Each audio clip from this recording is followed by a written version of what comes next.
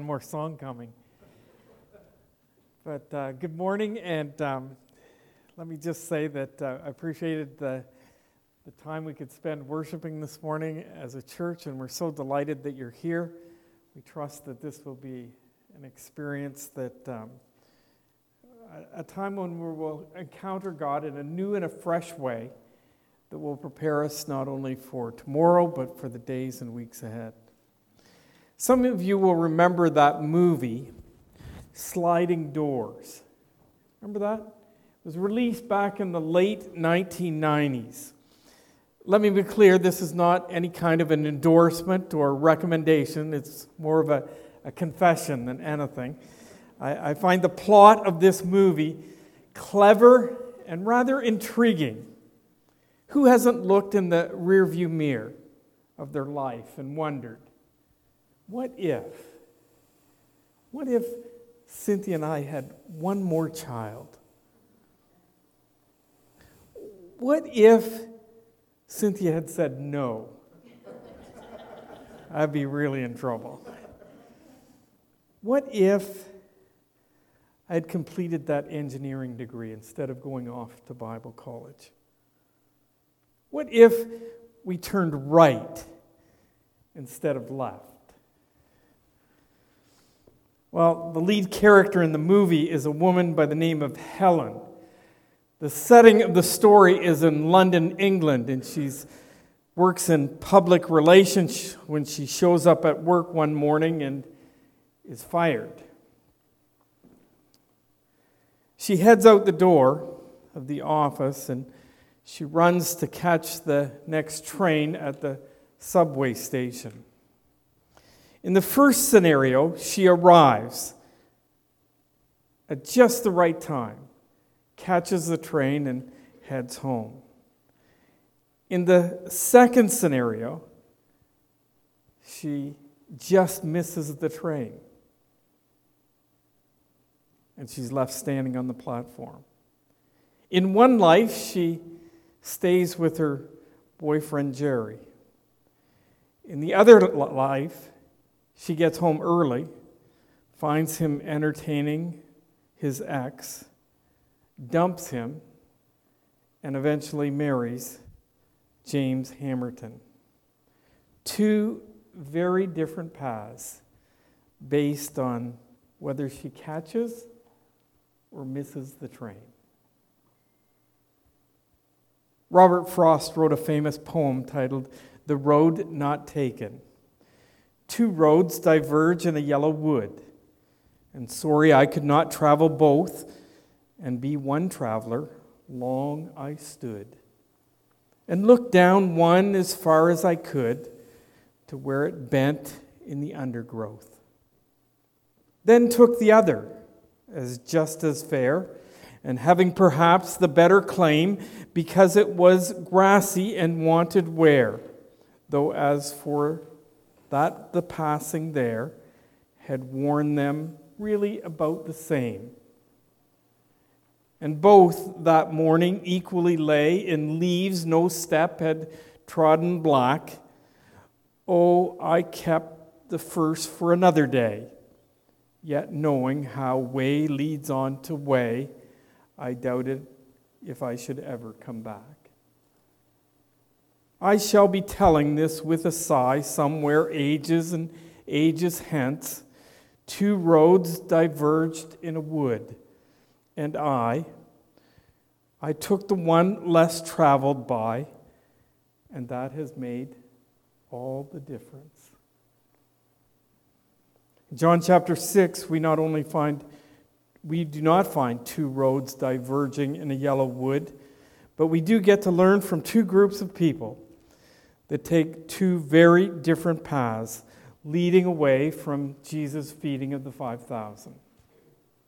The Apostle John wrote this gospel account so that we may believe that Jesus is the Christ, the Son of God, and that believing we might have life in his name. In the first 5 chapters of the book, we've been exposed to eyewitness testimony and the reports of works and words of Jesus that offer support for John's purpose in writing this book. evidences.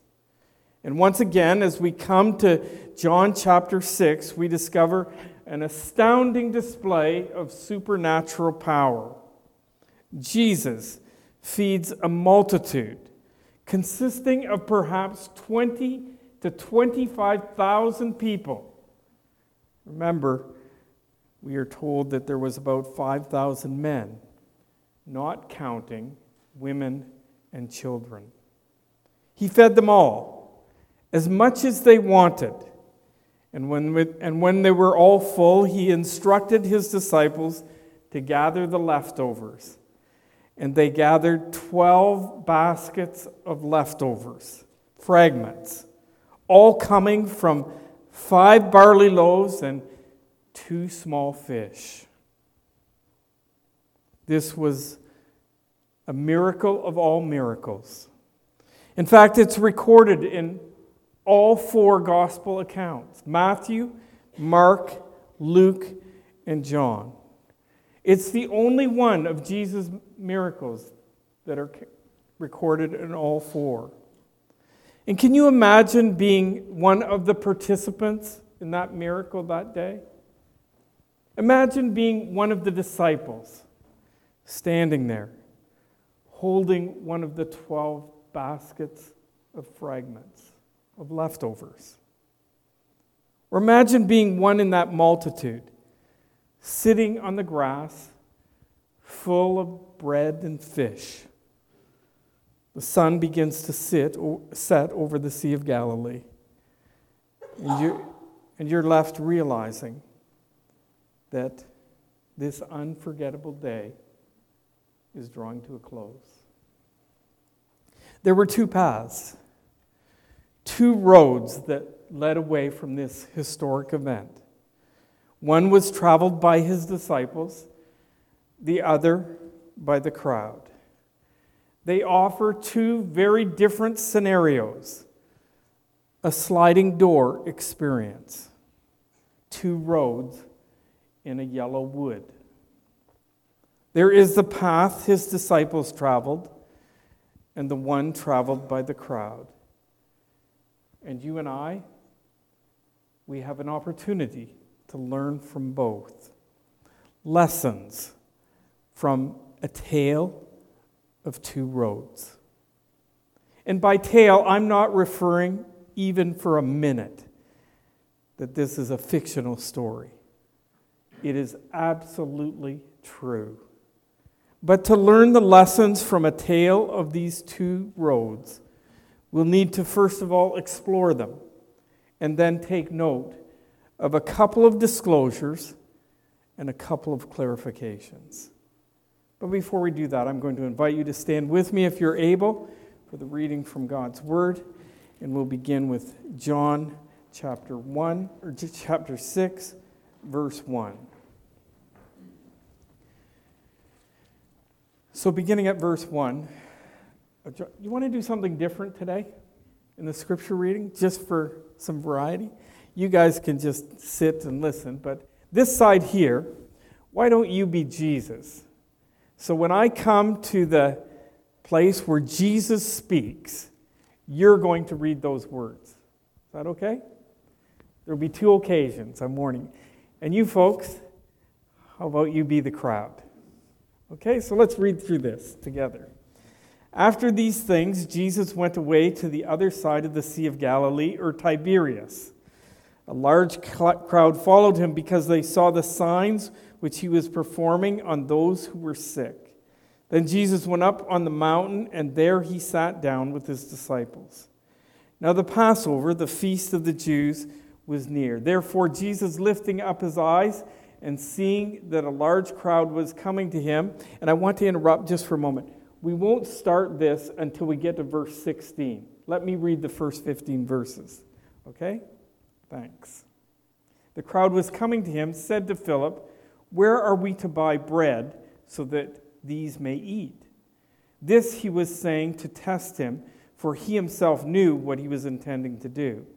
Philip answered him, 200 denarii worth of bread is not sufficient for them, for everyone to receive a little. One of his disciples, Andrew, Simon Peter's brother, said to him, "There is a lad here who has 5 barley loaves and 2 fish. But what are these for so many people?" Jesus said, "Have the people sit down." Now there was much grass in the place, so men sat down, in number about 5,000. Jesus then took the loaves, and having given thanks, he distributed those who were seated. Likewise also the fish, as much as they wanted. When they were filled, he said to his disciples, "Gather up the leftover fragments so that nothing will be lost." So they gathered them up and filled 12 baskets with fragments from the 5 barley loaves which were left over by those who had eaten. Therefore, when the disciples saw the sign which he had performed, they said, "This is truly the prophet who is to come into the world." So Jesus, perceiving that they were intending to come and take him by force to make him king, withdrew again to the mountain by himself alone. Now here's where we come to our reading for this morning. Now when evening came, his disciples went down to the sea. And after getting into a boat, they started to cross the sea to Capernaum. It had already become dark, and Jesus had not yet come to them. The sea began to be stirred up because a strong wind was blowing. Then, when they had rowed about 3 or 4 miles, they saw Jesus walking on the sea and drawing near to the boat, and they were frightened. But he said to them, so they were willing to receive him into the boat, and immediately the boat was at the land to which they were going. The next day, the crowd that stood on the other side of the sea saw that there was no other small boat there except one, and that Jesus had not entered with his disciples into the boat, but that his disciples had gone away alone. There came other small boats from Tiberias near to the place where they had ate the bread after the Lord had given thanks. So when the crowd saw that Jesus was not there, nor his disciples, they themselves got into the small boats and came to Capernaum seeking Jesus. When they found him on the other side of the sea, they said to him, Jesus answered them and said,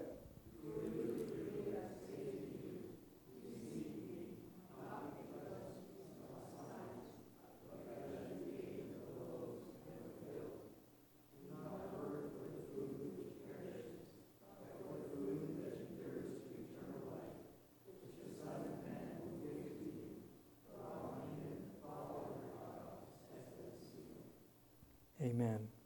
You may be seated. May God add his blessing to the reading of his word this morning. Father, we acknowledge that your word is alive and powerful. Thank you for providing and preserving this written revelation of your person, your plans, and your purposes.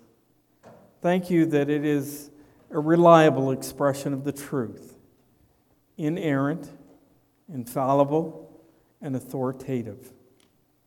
Your powerful word is sharp as a surgeon's scalpel, cutting through everything, whether doubt or defense, laying us open to listen and obey. Nothing and no one is untouched by your word. We can't get away from it, no matter what. Father, may that become our testimony this morning as we consider the paths taken by the disciples and the crowd following Jesus' display of supernatural power in feeding this multitude. May we learn the lessons from those who have gone before us so that we can follow in the steps of those who got it right and avoid the missteps of those who got it wrong. Teach us, we pray, by your Spirit and for your glory, we ask in Jesus' name. Amen. So let's begin by exploring a tale of two roads. The roads the disciples traveled led to a storm, a supernatural encounter, and safety. Look at verse 16. Now, when evening came, his disciples went down to the sea, and after getting into a boat, they started to cross the sea to Capernaum. Unlike Matthew and Mark's report of this same incident, John leaves us with the impression that the disciples were heading out across the Sea of Galilee as a result of their own initiative. Such was not the case. In fact, Jesus was the one who had escorted them to the boat and insisted. According to Matthew's report, immediately Jesus made his disciples get into the boat and go ahead of him to the other side. So as far as the disciples were concerned, this was not an option. They had to head out across the lake. And obviously, John's purposes did not require this detail. But I think it's worth noting, especially in light of what happens next. It had already become dark, and Jesus had not yet come to them. The sea began to be stirred up because a strong wind was blowing. So Jesus had just done what no man could ever do. The evidence is probably with his disciples in that boat. 12 baskets of leftovers. He insisted them that they separate ways, and his disciples find themselves in the middle of the Sea of Galilee. It's now dark. And darkness in the Gospel of John is never a good thing. In John chapter 13, verse 30, you'll remember that Judas leaves the Last Supper. He goes out into the night once Satan has entered him. And so we find Judas escaping the upper room into the darkness to make the final arrangements for his betrayal of Jesus. I don't ever remember having a curfew per se, but my mom and dad always wanted to know where we were going and what time they could expect us home. And although we didn't have an exact time, I do remember my dad always saying, "George, remember, nothing good ever happens after midnight." In other words, be home at midnight. Or, better yet, because our family operated with the rule, if you're not 5 minutes early, you're 10 minutes late. So 11:50 is what he was saying. We argued that we never had a curfew. He would argue that we never had a curfew, but it seemed to us that we did. Well, it was past midnight when the disciples, having cooperated with Jesus' send-off, find themselves struggling in the midst of a nasty storm. Again, the Apostle John seems to downplay the drama and focuses on the facts. Because Matthew, in his report, mentions the boat was a long distance from land, battered by waves, for the wind was contrary. Mark affirms the same, straining at the oars, for the wind was against them. And these are seasoned fishermen, remember. John just cuts to the chase. After Jesus withdrew, the disciples were making their way across the Sea of Galilee without him when they encountered this horrible storm. Interesting. They complied with Jesus' directive. Now remember, this is God dressed in human flesh telling them to go across the Sea of Galilee. And they find themselves battling a storm. Has that ever been your experience? You are trusting the Lord with all your heart, leaning not on your own understanding. and your path becomes full of curves and twists and turns and ups and downs, more like a Canada Wonderland roller coaster ride.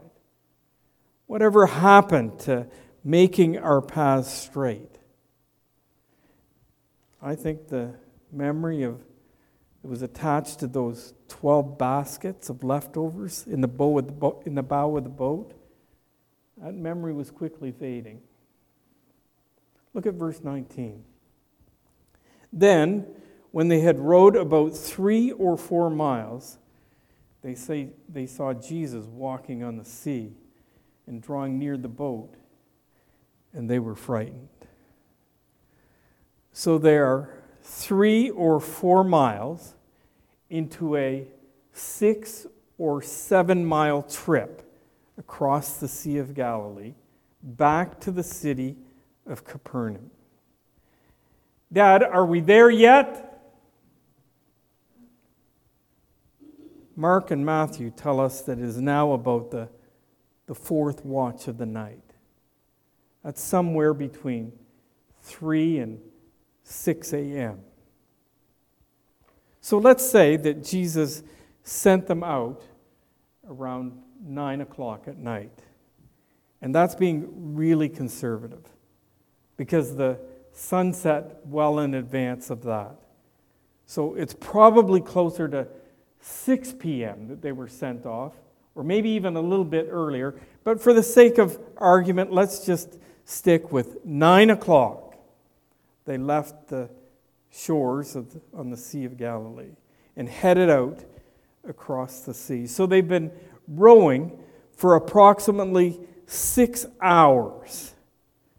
And I tried, but I failed in my research this past week to find out how long it would take to paddle one of those first century fishing boats across the Sea of Galilee.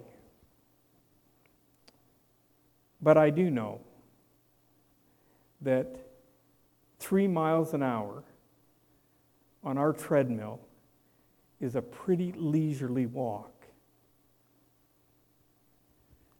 That tells me a couple of things. This was quite a storm that these disciples were caught in. This is no small blower. This is big. And the second thing it tells me is that Jesus could have walked across that lake in 2 hours. And they've been on the lake rowing for over 6 now. There's a Greek word that's translated in this verse 19. It's epi, and it can be translated on or by, legitimately. And so for those who absolutely are unconvinced of miracles, they try and explain this by saying that Jesus was walking along the shoreline, and because of the storm, the disciples were hugging the shoreline with their boat, and they just happened to catch a glimpse of Jesus walking along the shoreline. But what that fails to explain is the comment, and they were frightened. In fact, Matthew and Mark report they were terrified when they saw Jesus. Look at verse 20.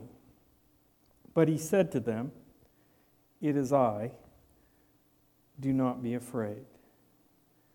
So they were willing to receive him into the boat, and immediately the boat was at the land which they were going.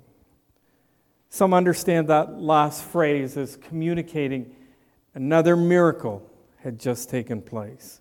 And it's certainly a possibility, I suppose, but completely unnecessary. Both Matthew and Mark indicate that when Jesus boarded that boat, the wind stopped. And certainly, without the wind, that remaining 2 or 3 miles would have seemed like immediately after battling for the last 6+ hours. Matthew chose to include Peter's attempt to get out of the boat and join Jesus for a walk on the water. John chooses to keep the spotlight entirely on Jesus and the impact that his presence in the boat had for the disciples. When they received Jesus into the boat, they arrived safely at their destination. A storm. Another supernatural encounter. Safely home. That was the road the disciples traveled. The crowd, they had an entirely different experience. The road the crowd traveled led to loitering, looking, and listening. Notice verse 22. The next day, the crowd that stood on the other side of the sea saw that there was no other small boat there except the one, and that Jesus had not entered with his disciples into the boat, but that his disciples had gone on alone. There came other small boats from Tiberias near the place where they ate the bread after the Lord had given thanks. The next day, apparently they camped out. The people who had participated in this miracle meal had stayed the night. I like how John describes them the next morning. Stood, loitering, frozen in time. Remember the disciples following Jesus' resurrection appearances? It's reported in the book of Acts. It says that Jesus was taken up into a cloud while they were watching, and they could no longer see him. As they strained to see him rising into heaven, two white-robed men suddenly appeared among them. Men of Galilee, they said, why are you standing here, staring into heaven? Perhaps loitering after these kinds of miraculous encounters is not all that uncommon.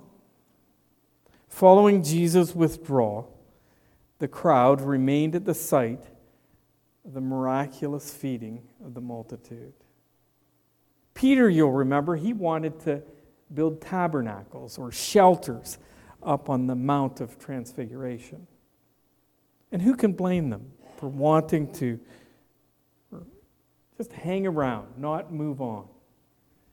Seems that all of us love to hang around those mountaintop experiences. Look at verse 24. So when the crowd saw that Jesus was not there, nor his disciples, they themselves got into the small boats and came to Capernaum seeking Jesus. You see, Capernaum had become the headquarters for Jesus' company during their public ministry. Matthew chapter 4, verse 13 reports that they had left Nazareth, and he came and settled in Capernaum, which was by the sea.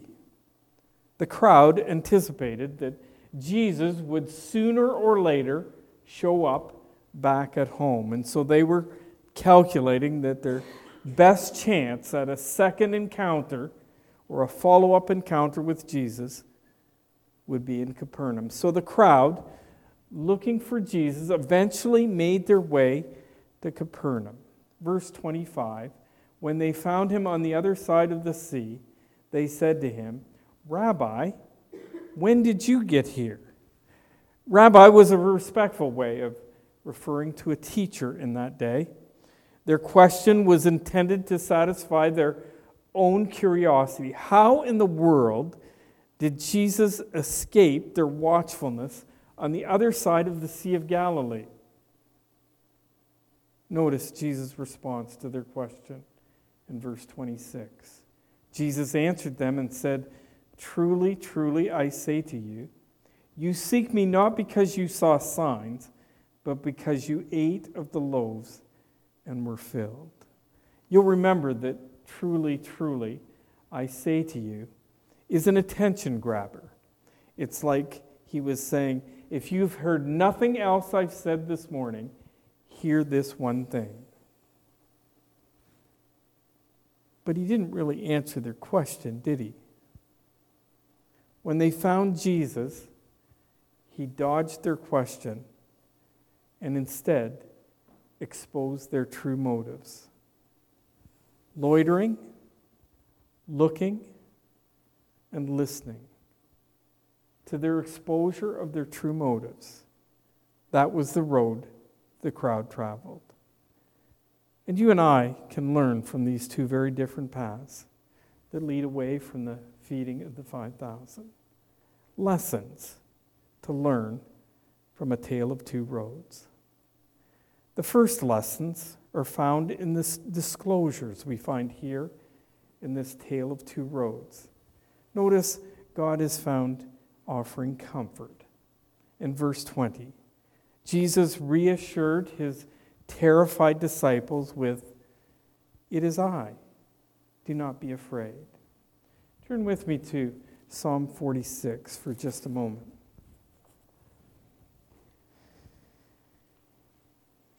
In 1982, I had just graduated from Briarcrest Bible College, married the girl of my dreams, and accepted a position at Oxford Baptist Church as Pastor George Bradford's associate. All our hopes and dreams were becoming a reality. We relocated to Cree Avenue here in Woodstock. I started vocational ministry on December 1st, 1982. That very day, we received a call from University Hospital in London, Ontario. They wanted me to come back for a follow-up appointment as quickly as I could. Over the past 8 months or so, I'd been seeing a specialist there, had a couple of appointments, I believe, because of some significant loss of hearing on my left side over a 2-year period. The next day, we learned that I had a tumor that required immediate surgery. 3 days later, just before leaving for the hospital, Pastor Bradford sat in our living room and read from Psalm 46. God is our refuge and strength, a very present help in trouble. Therefore we will not fear, though the earth should change, though the mountains slip into the heart of the sea, though its waters roar and foam, though the mountains quake at its swelling pride. In other words, your whole world is crumbling all around you. Verse 7, the Lord of hosts is with us. The God of Jacob is our stronghold. And verse 10 is where Pastor Bradford really focused on. Cease striving, and know that I am God. I will be exalted among the nations. I will be exalted in the earth. Verse 11, repeat. The Lord of hosts is with us. The God of Jacob is our stronghold. In this world, you will have trouble. Those aren't my words. It's not even my prediction. Those are words directly from the lips of Jesus himself, as recorded in John chapter 16, verse 33. It may be relational challenges with a spouse, a neighbor, a client, health challenges, a wayward son or daughter, the death of someone you love, a battle with personal sin or addiction, depression, employment issues, financial pressures. The list can go on and on. The possibilities are limitless. And God may not deliver us from those kinds of troubles. But he does promise to be ever-present source of comfort, of strength, and courage. Allow me to read those very familiar words from the pen of the Apostle Paul in 2 Corinthians chapter 1, verses 3 and 4. All praise to God, the Father of our Lord Jesus Christ. God is our merciful Father and the source of all comfort. He comforts us in all our troubles so that we can comfort others. When they are troubled, we will be able to give them the same comfort that God has given us.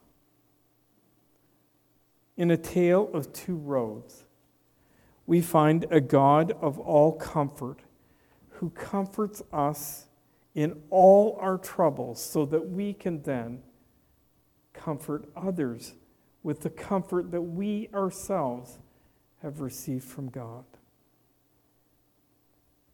Secondly, God is found offering correction. Jesus has exposed their wrong motives in verse 26, but look at verse 27. Do not work for food which perishes, but for the food that endures to eternal life. Jesus was adjusting their perspective. Fix your eyes on eternity, eternal things, things that are going to last forever.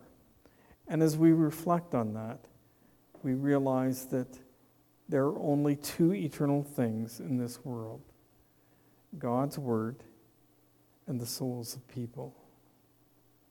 God wants us to get it right. Sometimes He uses other people to speak into our lives. And those people may not necessarily have a relationship with Him. They may not be people that we really respect and value their opinion, but God sometimes uses all kinds of people to speak into our lives. Sometimes He uses circumstances to get our attention. And sometimes He uses our conscience, that inner voice within us, as unreliable as that may be at times, because of the noetic effect of sin, our deceitful heart, and even for believers, that hangover of sin that we still suffer from. Of course, the most reliable source is the Word of God itself, the Scriptures, in concert with the illuminating influence of the Spirit of God. God wants us, desperately wants us, to get it right. A Tale of Two Roads, we find a God who corrects our misunderstandings and missteps and provides comfort in times of trouble. Lessons from A Tale of Two Roads. The second set of lessons are found in the clarifications taken from this Tale of Two Roads. First of all, believing in Jesus as the Christ, the Son of God, does not lead to a trouble-free life.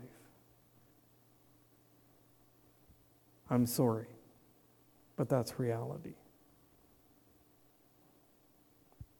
The disciples obeyed Jesus and found themselves in the midst of this very threatening storm.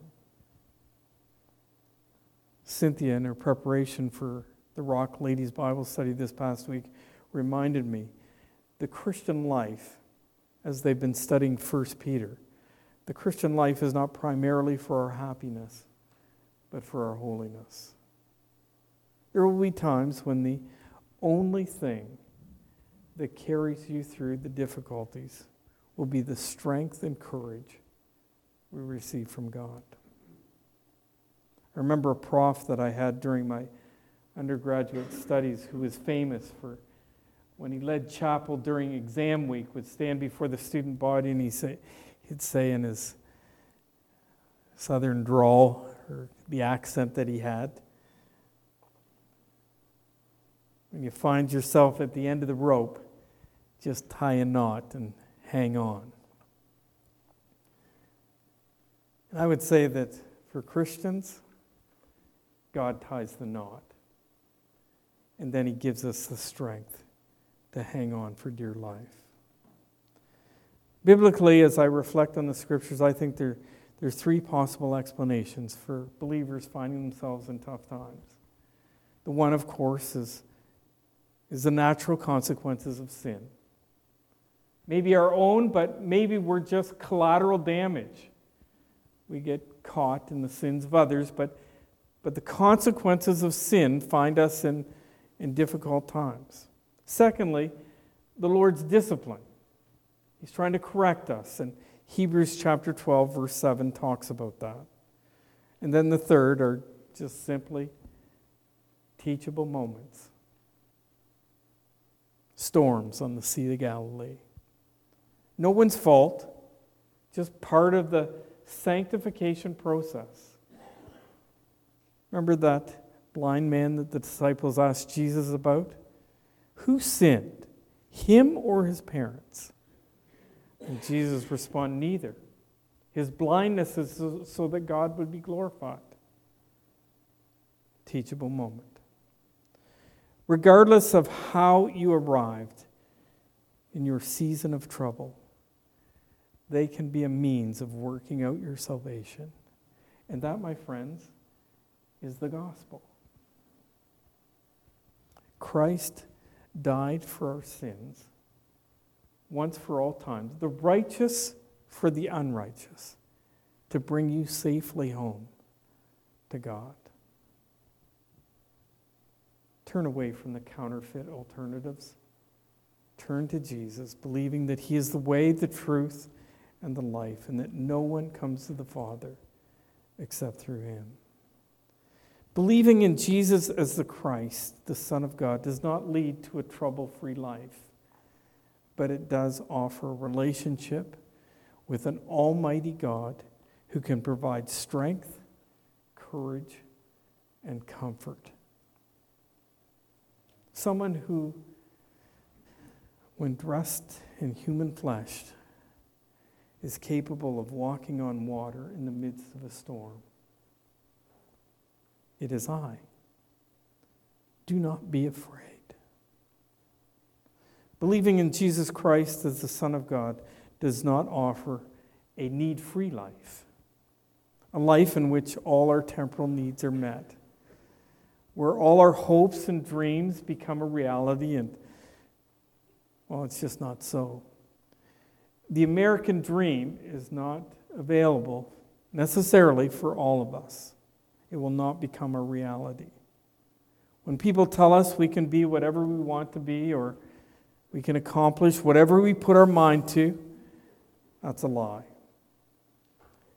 And so is a prosperity gospel, by the way. God may not open the storerooms of heaven and pour out His healings and riches on your life.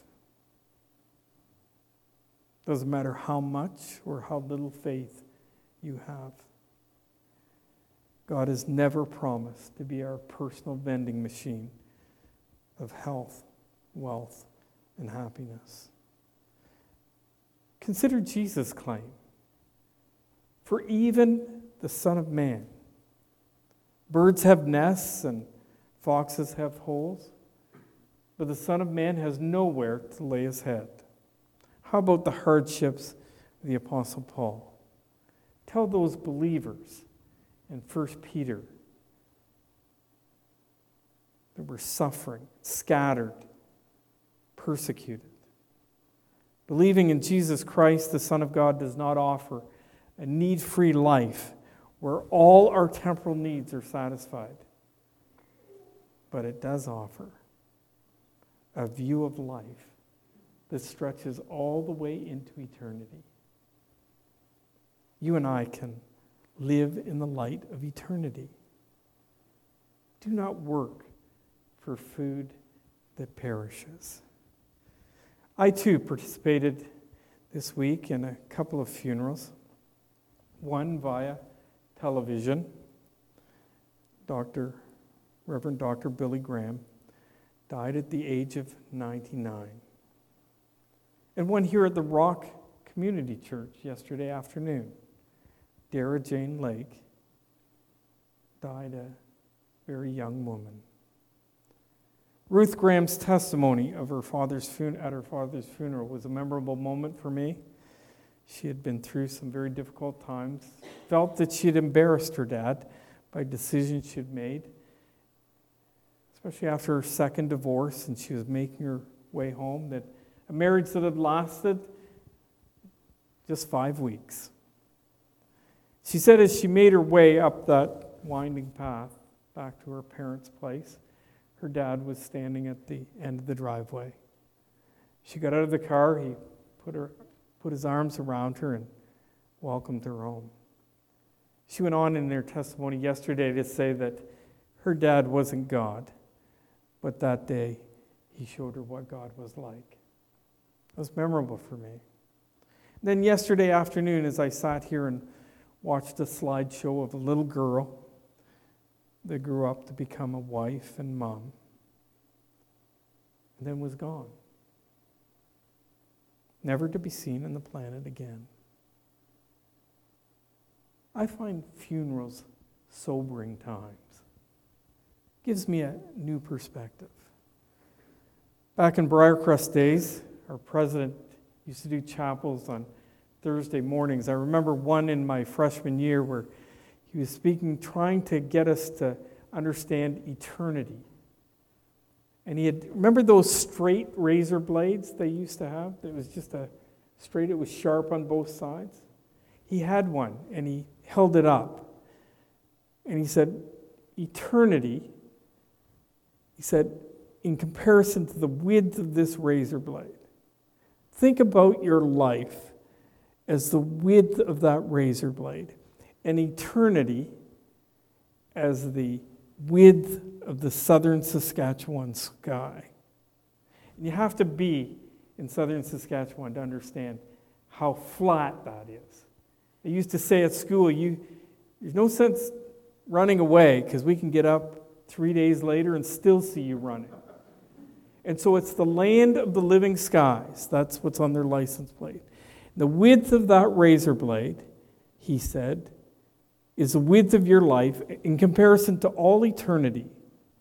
And just think, what you do in the width of that razor blade determines your position for all eternity. I've never forgotten that illustration.